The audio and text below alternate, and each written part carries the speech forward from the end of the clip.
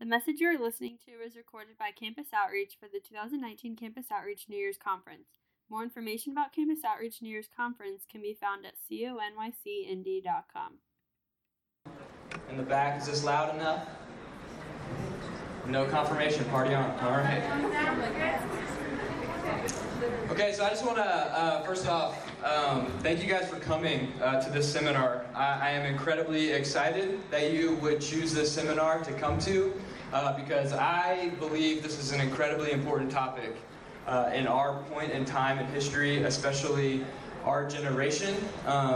I am closer to your generation than my hairline probably gives any credit for, but I am closer to your generation. This is an incredibly important topic and something that we need to continually be talking about. So I'm incredibly excited that you would come to this seminar as we're a packed house, but also incredibly sad because this points to the reality that this area of our life is incredibly broken.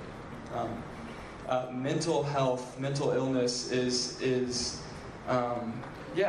just points to the reality that is a broken part of our life, and it's something to be grieved over and saddened about. So I'm sad that so many people are in here. And I wanted to start off by saying that I know you may be here for several different reasons. I just thought of three.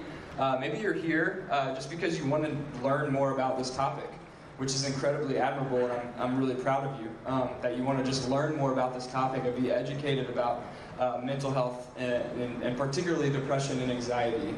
Or maybe, and likely, some of you are connected or somebody you love deeply is affected by a mental illness, by depression or anxiety. Somebody really close to you, a friend or a family, is struggling, and you want to be more equipped to help them.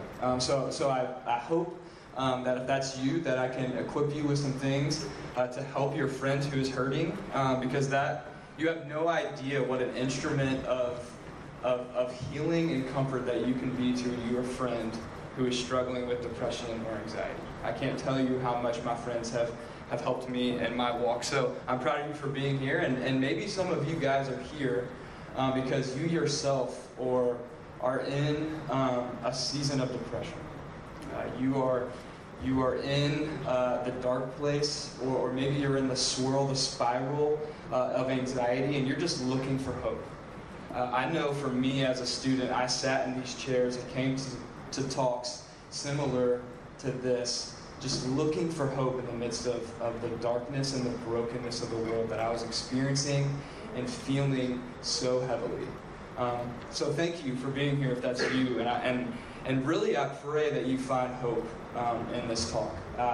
I must admit that I wrote this talk to that third person, to that person who is in the midst of depression, in the midst of the darkness, or maybe in the swirl and the spiral that we call anxiety.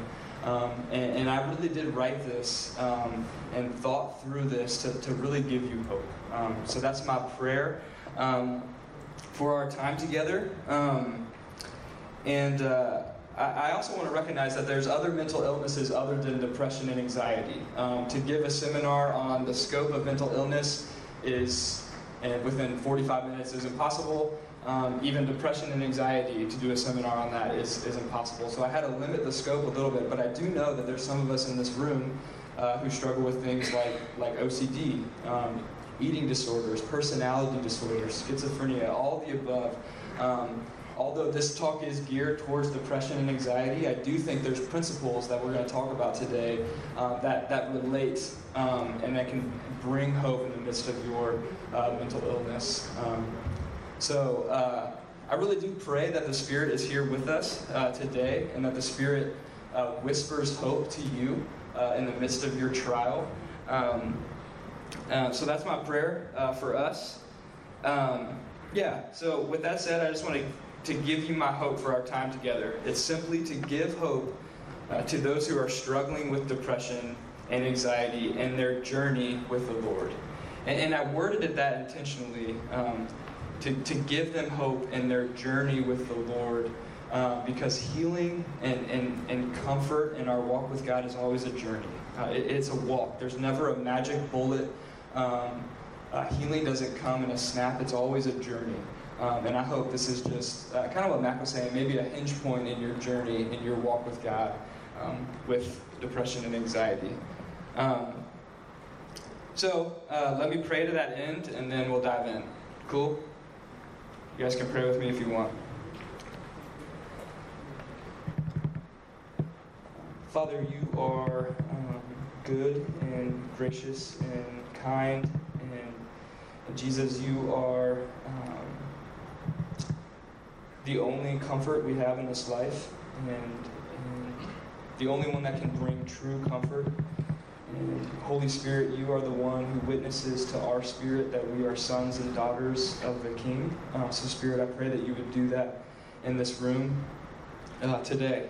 God, that you would witness to our spirit and give us hope that you really do love and are in the process of redeeming all things.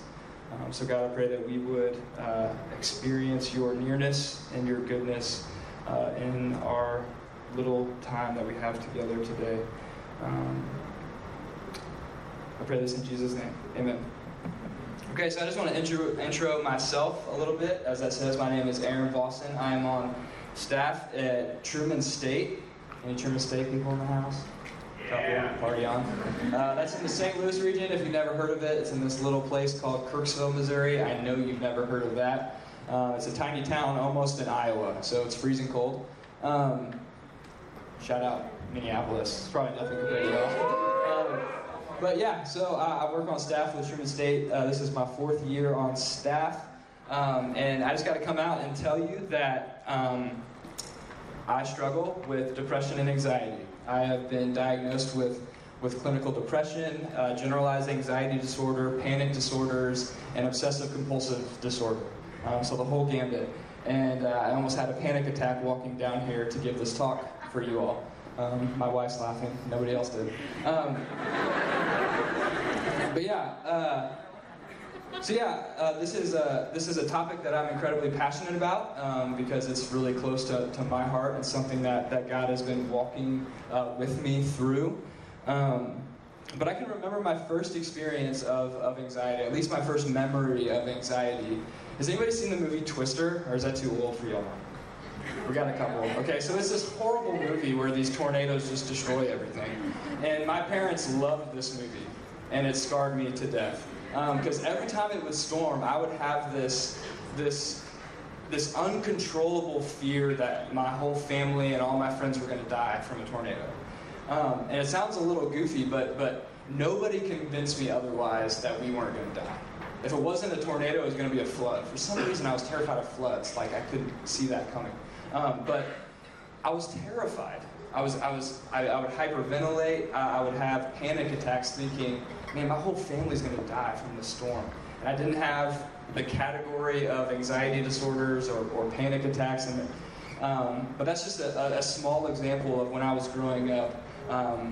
Early signs of maybe some anxiety, temperament, personality, and anxiety disorders.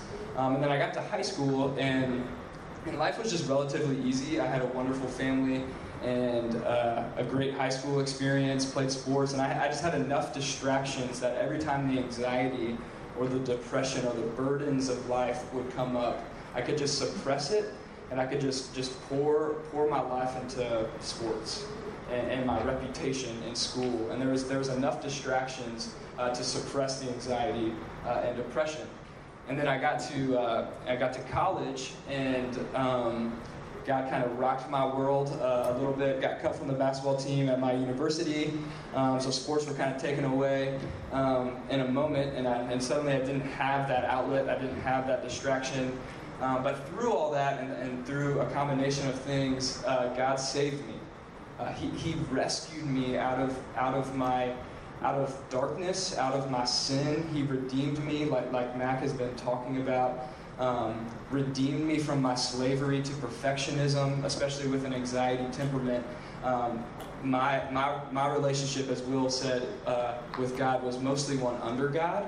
always trying to perform to be his son. And if I wasn't performing, he was upset with me or he was angry, and I had to work to get into his good graces. But God saved me from that my freshman year of college.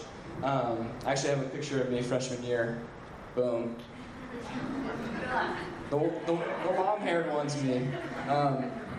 This is Kyle Conley. He's the one that shared the gospel with me and really broke down what does it actually mean to be a Christian, and shared the hope of the gospel with me, and eventually convinced me to cut my hair. Him and his wife hated my hair, so I had to cut it. And now I wish I had it. So I became a Christian. And I wish I could say everything was rainbows and butterflies after that my life was just perfect. But 2 years later, I fell into one of the deepest, darkest seasons of depression my junior year of college.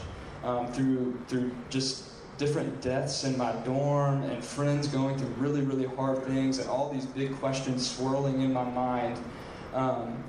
I fell into a season of depression and crippling, paralyzing anxiety. I couldn't get out of my bed. I couldn't sleep, but all I wanted to do was sleep.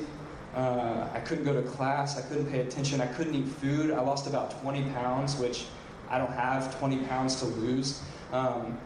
And I was really concerned and really confused because I became a Christian. This isn't supposed to happen, right? I'm not supposed to struggle with these things. So the questions started to swirl more and more. Wait, does that mean I'm not a Christian? Does God really love me? Why am I struggling with these things? And eventually, I finally reached out to some friends who convinced me to go to counseling. And counseling was such a blessing in my life. And through it all, God has met me in some incredibly beautiful ways. And has brought so many wonderful people in my life to help me in my walk with God. None more important than my wife. I have been married for 8 months. Can you throw the picture up there? Get that one off. Boom. Sorry, that picture distracts me every time. Her eyes are piercing you. Had a little bit of hair there too. But yeah, we got married almost 8 months ago, and I want to say we look happy there. We are incredibly happy. We were incredibly happy, but about 10 hours before that, maybe 12 hours before that, I was having panic attack after panic attack after panic attack. My wedding weekend was horrible. If I'm just being real with you, I maybe slept 25 minutes the night before. And I'm smiling now because I got through it, but it was miserable. I was so anxious, and I can't even tell you what I was anxious about, but I was so anxious for the next day. What if I don't make it down the aisle? What if she doesn't show up? What if I make a bad husband 10 years from now? What if I drop my kid? All these things just swirling around my head. And it was a horrible weekend. And then we said I do, and I kissed my bride, and I made it. And we've been married for 8 months. A little bit more about me. I gotta show this picture just cause. That's our little fur baby. The dog got more awes than our wedding picture. There's something wrong with that. That's our dog Lewis. He is our fur baby, whom we love dearly. This is the longest we've been away from him, so we cried when we left him. Anyway, this is more information than you need to know about me. But yeah, so that's a little bit about me. There is so much more to my story than that 5-minute little introduction. And I do this for a reason. I wanted to introduce myself to you so you know that these points that I'm about to throw out to you, these truths from God's Word that I'm about to throw out to you, have been lived out in a life. I have 27 years of life before me. And it's not that much more than you. But my hope is to show you that we up here giving the talk have actually lived a life marked by happiness, victory, joy, grace, peace, so much goodness, but also a life marked by darkness and hardship and trial and confusion and doubt And I'm a walking example of that. So this 5-minute introduction doesn't do it justice. If you want to get to know me more, I'd love to chat with you throughout conference. I'm available. So let's hang out. So there's so much I want to tell you. So we just got to get right to it because I've already taken up quite a bit of time. But the way I've structured this talk is simply this. I'm going to throw 8 truths at you that have kept me going in my walk with God. So I started with 3 and then I ended up with 8. So I'm sorry. There's going to be a lot because I couldn't pick. But I'm gonna throw 8 truths at you that have kept me going in my walk with God through depression and through anxiety. And I believe these truths will keep me going till that day I see Jesus face to face. And I pray the same for you. So we gotta jump in. So what I want to do first, the first 3 points, is I want to root depression and anxiety or mental illness into the biblical worldview. So we need to find ourselves in this greater biblical story that Max Stiles so eloquently laid out for us in the past 2 talks. That the Bible is actually a story that we can find ourselves in.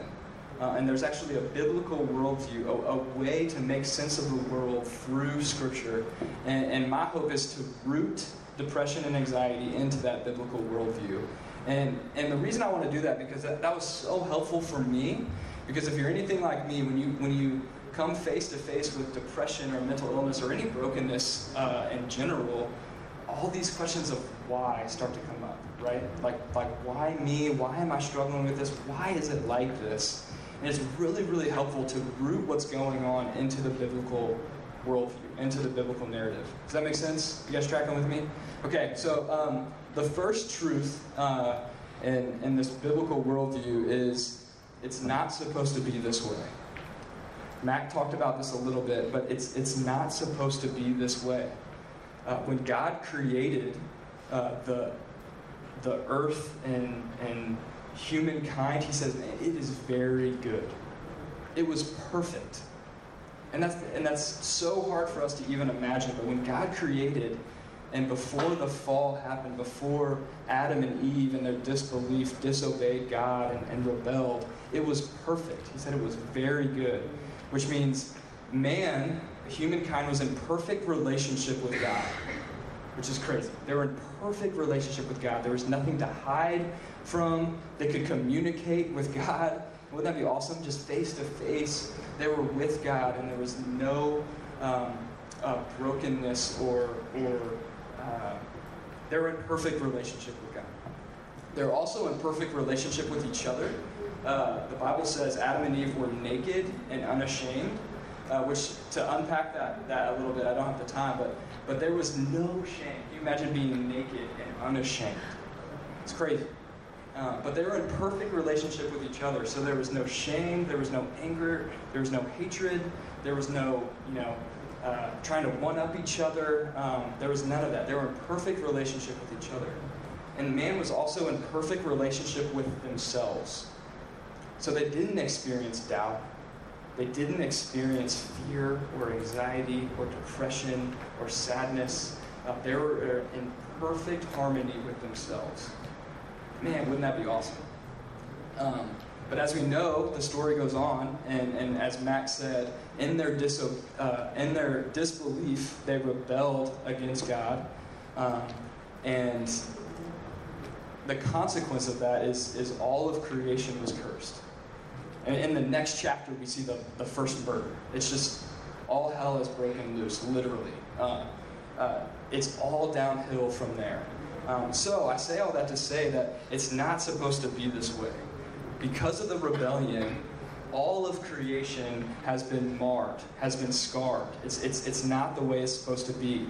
From the education systems to marriage to parental relationships to romantic relationships to the way we think about ourselves, the way we communicate, everything has been marred and broken, and it's not the way it's supposed to be. Take a look at Romans 8. This is Paul speaking. He says, "For we know that the whole creation has been groaning together in the pains of childbirth until now. And not only the creation, but we ourselves who have the first fruits of the Spirit groan inwardly as we wait eagerly for adoption as sons, the redemption of our bodies. So what Paul is saying there is that all of creation, everything from your emotions to your thought life to your relationships, everything is groaning, wanting to be redeemed. And we ourselves are groaning, needing the redemption of God. So all of life has been marred and scarred by the fall. That includes depression and anxiety. These are results of the fall, and it's not supposed to be this way. So Christian in the room, if you are in Christ, if you've trusted in Christ, and you struggle with depression and anxiety, you might be asking yourself, like I did, man, I'm a Christian. I'm not supposed to struggle like this. Life is just supposed to be perfect. I'm supposed to be happy. I'm not supposed to struggle with this. That's not the biblical worldview. The biblical worldview says you are a Christian, but you are still in a broken and marred world in need of redemption, actually groaning and crying out for redemption. So I say all that to say to break the stigma that because you're a Christian, you're not allowed to struggle with depression and anxiety. Does that make sense? It's not supposed to be this way. So hear me say, if you are struggling, it's not supposed to be this way. And I just want to pause there and let that sink in a little bit. Like, it's not supposed to be this way. And it's okay to grieve it. It's okay to be upset. It's okay to be sad and mad that you have to struggle with depression. I know I am. I hurt. And I am so sad that I have to wrestle with anxiety. I'm so sad that you do if you are in this room and you are struggling. And I'm so sorry that you have to. It's not supposed to be that way. But thankfully, it's not the end of the story, as Mac has been talking about. Truth number 2 is Christ has come to redeem all things. If the fall, if the consequences of the fall infiltrated all of creation, that means the redemption of Jesus has to redeem all things. Jesus came to redeem all things, including your thought life, your emotions, including your mental illness, depression, and anxiety. Take a look at Colossians 1, verses 17 through 20. I'm going to throw a lot of verses at you, so you guys can write these down and take a look at them later. But and he, Jesus, is before all things, and in him all things hold together. And he is the head of the body, the church. He is the beginning, the firstborn from the dead, that in everything he might be preeminent. For in him all the fullness of God was pleased to dwell, and through him to reconcile to himself all things, whether on earth or in heaven, making peace by the blood of the cross. So Jesus going to the cross, he is reconciling to himself all things. All things. I remember when I first came to Christ, the gospel was just really small to me. The gospel to me was that God came to bring me, or Jesus came to die on the cross for my sins and bring me to heaven, and that's good, and that's beautiful, and that's amazing, and a miracle in of itself. But God came to do more than just get you to heaven, to be your get out of hell free card. He came to redeem all things. He came to undo what the fall had caused. He came to undo all the brokenness that we experience in our life.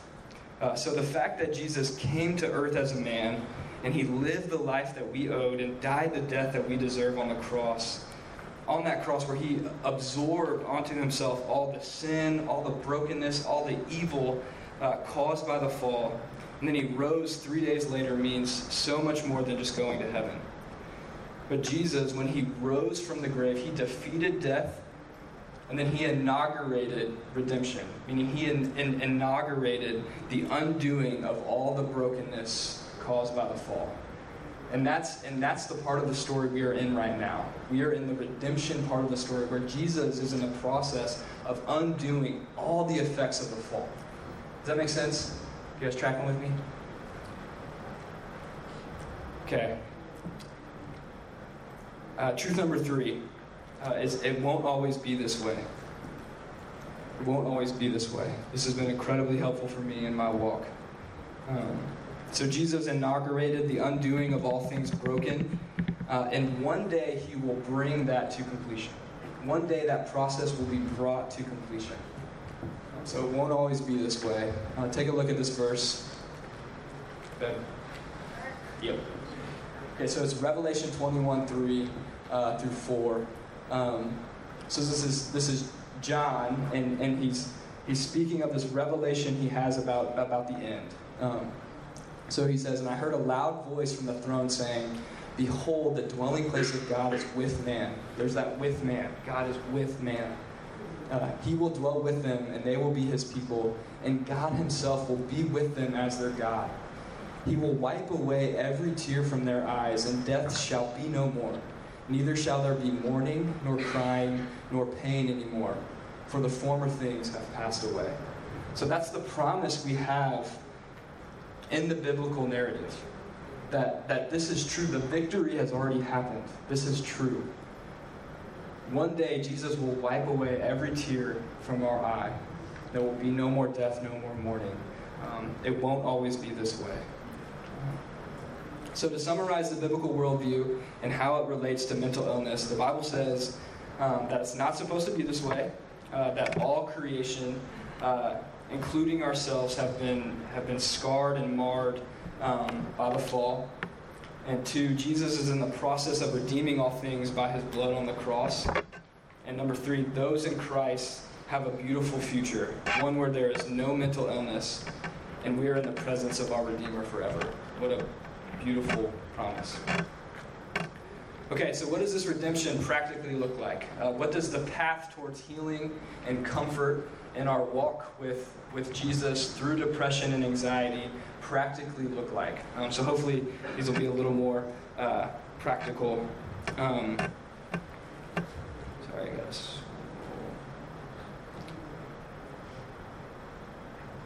Okay, so point number 1. Truth number 1. This is the truth number 4. Sorry. Truth number 4 is you can talk to God. Mac mentioned this. We have access to God. We can talk to him. This has been one of the most helpful truths in my walk with God, but if I'm honest, probably one of the hardest ones to actually take advantage of. But the truth is, in Christ, we have access to the Father where we can speak with him, unfiltered and honest and courageous. So when I was thinking about this, I get the picture of, and maybe you guys have heard this illustration, but you get the picture of a good dad. And he has a little 3-year-old son, and the son is sad.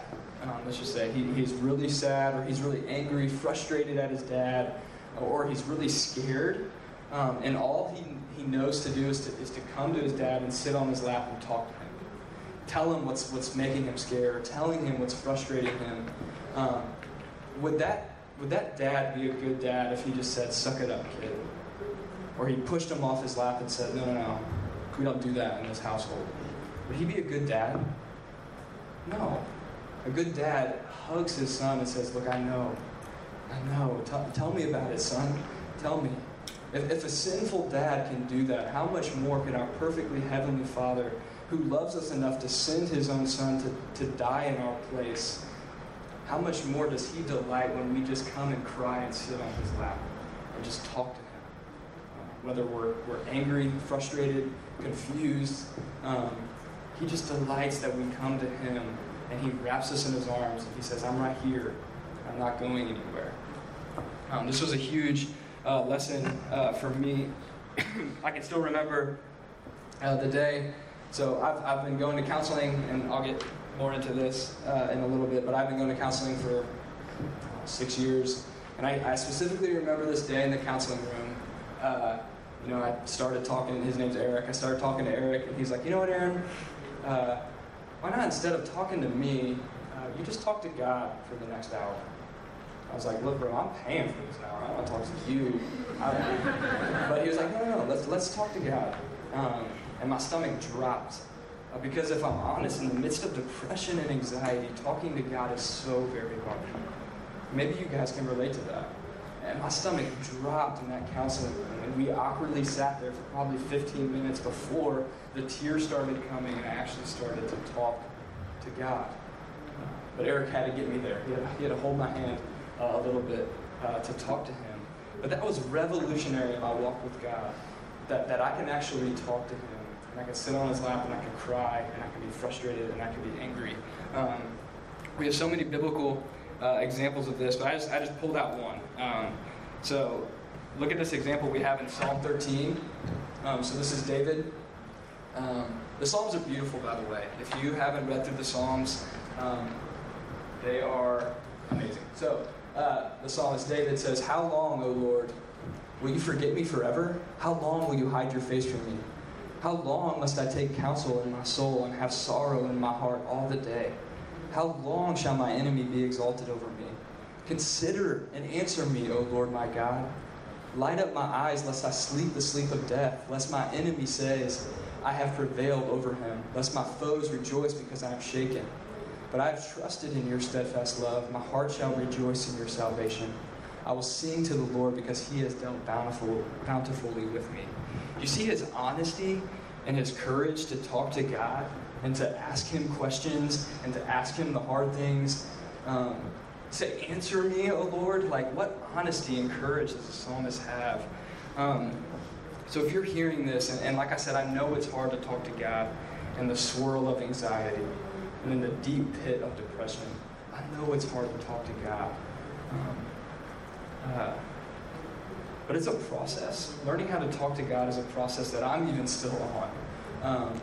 And you're going to struggle, and it's going to be challenging. But on days where it's challenging, I'll just give you this little tidbit. This one's free. If you don't know what to say, just pull out the Psalms and just read them. Say them back to God. God has been so gracious to give us these wonderful pictures of a man of God trying to walk with God in an honest and sincere way. So just read the Psalms if you get stuck. So number 5, I think it is. God never heals or comforts from a distance. He walks the path with you.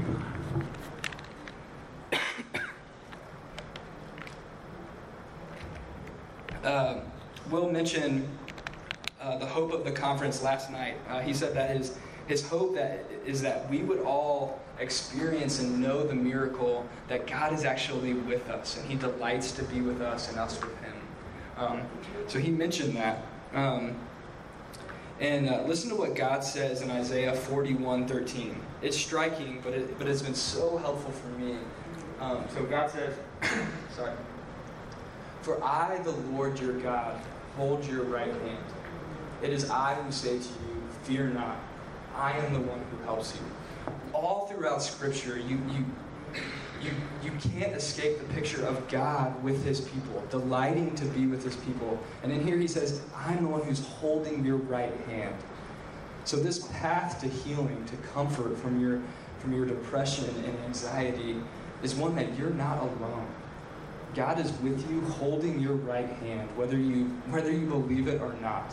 And I know I say that, and maybe that just hits you as some spiritual hoopla or some unattainable thing to experience, because I've been there too.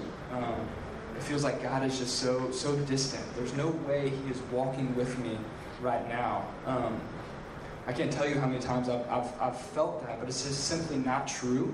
One of the greatest lessons I've learned in kind of my walk with God, and something I pray that God teaches you is I've learned to distrust the voice in my head. Max said it last night, and I was like, yes, boom. He says, it sounds like your voice, but it's actually Satan's telling you lies, that God's not with you, God doesn't love you, and you're anxious again? How could you be anxious again? There's no way you must be a Christian. These are all lies from Satan himself. And we must learn to distrust those lies and trust what God says is true. He says, I'm with you always. And even though we can't see him, there's times in your life where you're like, man, I just know God is near.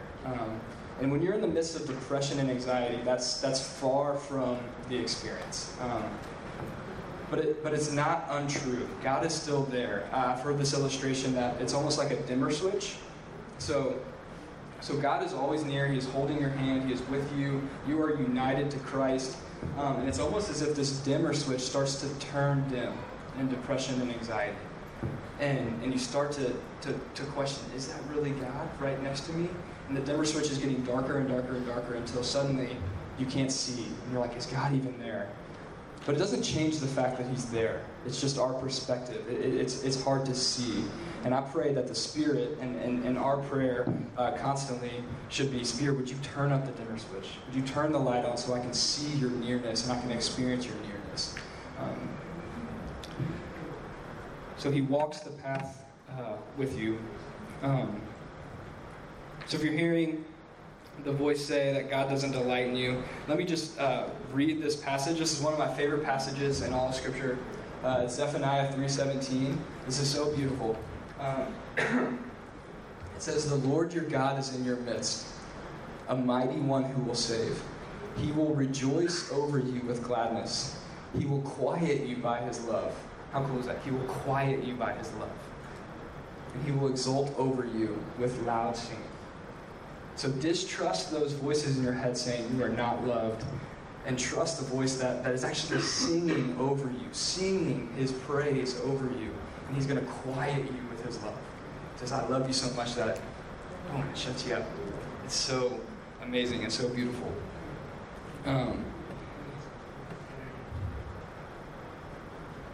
Next one. The path isn't meant to be walked alone. Look with me at Galatians 6:2. The path isn't meant to be walked alone, if you didn't get that. Galatians 6:2, Paul here is giving instructions to the church in Galatia. He says, bear one another's burdens and so fulfill the law of Christ. So if you want to fulfill the law of Christ, if you want to do his wills, he says, bear one another's burdens. What a grace of God to give you each other. What a grace of God to give me friends like Mike Parrott in the room. To give me friends like Cameron Ingle, Nathan Boxdorfer, people that I can just text and say, man, I'm struggling. And it's never a magic bullet. It never goes away. But I know that there's men in the fight to carry my burdens with me. And then I got married and I have a built-in burden carrier with me. It's truly amazing. So the path is never meant to be walked alone. Depression and anxiety has this tendency to isolate you. Whenever you're in the midst of depression and anxiety, the last thing you want to do is be around a bunch of people who are happy, right? I know that was the case for me. And that junior year, I isolated myself for months. And that did nothing but perpetuate the swirl to darken the darkness even more because I isolated myself. C.S. Lewis in his book, The Screwtape Letters, if you're familiar with it, the principle of the book is simply a demon is mentoring a younger demon on how to pester Christians and to get them to walk away from God. And he says one of our biggest assets is to isolate the Christian, is to get him to get him or her to be alone and not be amongst other Christians. And that's true in my experience. Depression and anxiety has this tendency to isolate. And it wasn't until I actually reached out to my friends months later and actually let them in on what was going on that God started to do some of his most powerful healing in my life.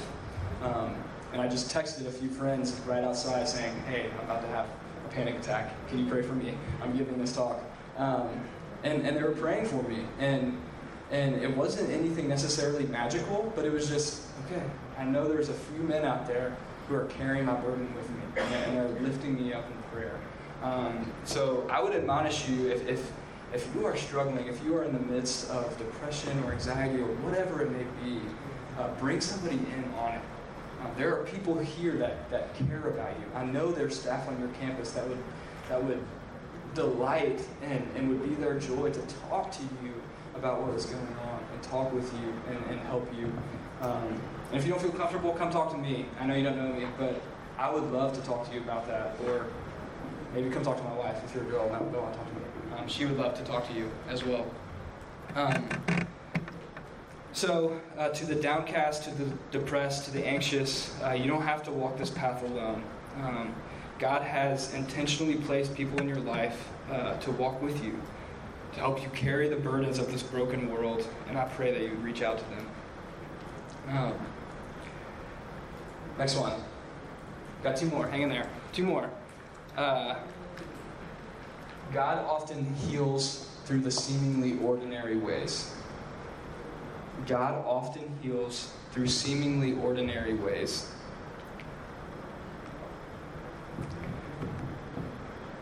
As you write that down, we're going to go to a verse.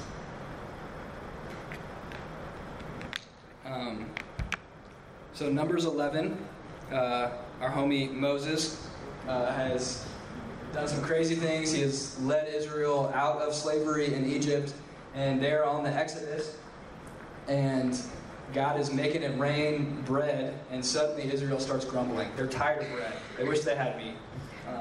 They're acting a fool, and they're giving Moses all sorts of crap. I mean, we're talking a thousands of person church that Moses is leading. And they're grumbling at him like, why did you take us out of Egypt? Why did you take us out of slavery? We want meat. We ate fish. It was so good. Now we're just eating bread. And Moses is just so confused, beat down, and spit upon by his own people. And this is his cry to God. This is honesty, and this is awesome. So Moses said to the Lord, why have you dealt ill with your servant? And why have I not found favor in your sight, that you lay the burden of all this people on me? Did I conceive all these people? Did I give them birth, that you should say to me, carry them in your bosom as a nurse carries a nursing child to the land that you swore to give their fathers? Where am I to get meat to give to all these people? For they weep before me and say, give us meat that we may eat. I am not able to carry all this people alone. The burden is too heavy for me. If you will treat me like this, kill me at once. If I find favor in your sight, that I might not see this wretchedness. He says, the burden is just too heavy for me. What would you expect God's response to be? What would you expect God's response to be? I know I would think God would be like, man, who are you to question me? Who are you to tell me what to do? But God, so lovingly, look what he says. He says, then the Lord said to Moses, gather for me 70 men of the elders of Israel, whom you know to be the elders of the people and officers over them, and bring them to the tent of meeting, and let them take their stand there with you. And I will come down and talk with you there. And I will take some of the spirit that is on you and put it on them, and they shall bear the burden of the people with you, so that you may not bear it yourself alone. So God didn't come down in thunder and lightning and make it rain meat. He sends Moses, he instructs Moses to get 72 men to help him carry the burden. So it's a seemingly ordinary thing, right? Like God just raises up people to help Moses carry this burden. Elijah, similarly, in 1 Kings 19, he is on the run from Jezebel. She's a prophet slayer. He is on the run. He has gone like 3 days' journey, no food, no sleep. He's exhausted. And he has a similar cry out to God. And he says, I am just so exhausted, I'm done with it. And God doesn't respond cruelly. He responds graciously. And all he does is just give Elijah sleep. All he does is just give him sleep. How gracious is that? It's seemingly ordinary, but that's the way God heals. Maybe you just need some sleep. Maybe you just need some rest. You don't need a sermon. You need rest. You need sleep. That's a seemingly ordinary way that God heals. And we're talking about Elijah there. So that's just a few examples about God brings comfort in seemingly ordinary ways from Scripture. But from my own experience, things like exercise, running for 30 minutes, getting my heart rate up for 30 minutes, just to use up some of the excess adrenaline and cortisol in my brain and central nervous system to just help me calm down and not freak out in a panic attack. Exercise has been a means of grace, of God's grace in my life, for healing and for comfort. Take time to walk in nature, breathe fresh air, rhythmic breathing. There's some different rhythmic breathing exercises that are helpful. Eating healthy. There's just been seasons in my life where I can't drink coffee. I love coffee. Me and my wife have like 60 coffee mugs. Ask anybody that's come over. It's ridiculous. We love coffee. But there's been seasons in my life where I just can't do caffeine because it fires me up. My excited amygdala, it just goes bonkers with caffeine, and I can roll off the rails with anxiety. So eating healthy, eating good foods, laying off the fast food, read good books, listen to podcasts or sermons. If you're looking for good books, I've got all sorts of recommendations that have helped me. Listen to music. I can't tell you how many times God has ministered and whispered hope to me through music. It's such a gracious thing that God gives us. And then counseling. I just want to break down the stereotype about counseling a little bit. I think our generation is getting to the point where counseling is acceptable, but I was so afraid to go to counseling because people might think I'm weak, or my family might freak out like I'm losing it. But going to counseling was one of the greatest graces of God in my life, and it still is to this day. So counseling, Proverbs 20, verse 5. The purpose in man's heart is like deep water, but a man of understanding will draw it out. The principle there in that proverb is we are very complex humans, right? Do you feel complex? I know I am.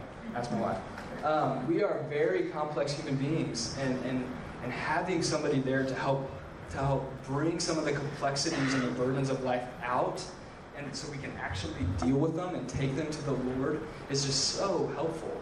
And counseling and counselors are trained at helping you bring some of that out and lay it before the Lord. So ask your staff in your region, maybe the churches in your region. I'm sure they have so many wonderful resources of counseling, and I pray that you would consider that. Pray that you consider counseling. It was incredibly helpful for me. And then just a little note on medication.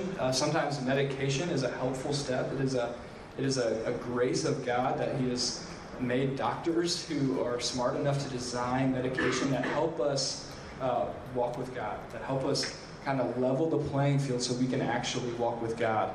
Full disclosure, I'm actually on medication. I am on antidepressants and anti-anxiety medications, and I pushed it off forever because I don't need those. I don't need medication, despite my counselor every time we met saying, hey man, I think you should consider this. And it wasn't until the wedding breakdown that I said, okay, maybe I need to get some medication. But it's been so helpful, and it's not a fix-all, it's not a cure-all. It is just simply a grace of God. And medicine, like I said, just kind of levels the playing field, levels the path so we can actually walk on it. Does that make sense? Like medication, the world's swirling and the path is shaking, and medication just kind of levels the playing field a little bit so we can actually walk with God. And that has been so helpful for me. It's not for everyone. I wouldn't say medication is for everyone, and medication should never be taken outside of the context of counseling. Medication should never be taken alone. It should always be done in the midst of counseling, or at least people who know you really well, walking with you and knowing your life. So those are just some of the seemingly ordinary ways in which God heals. And then the last one.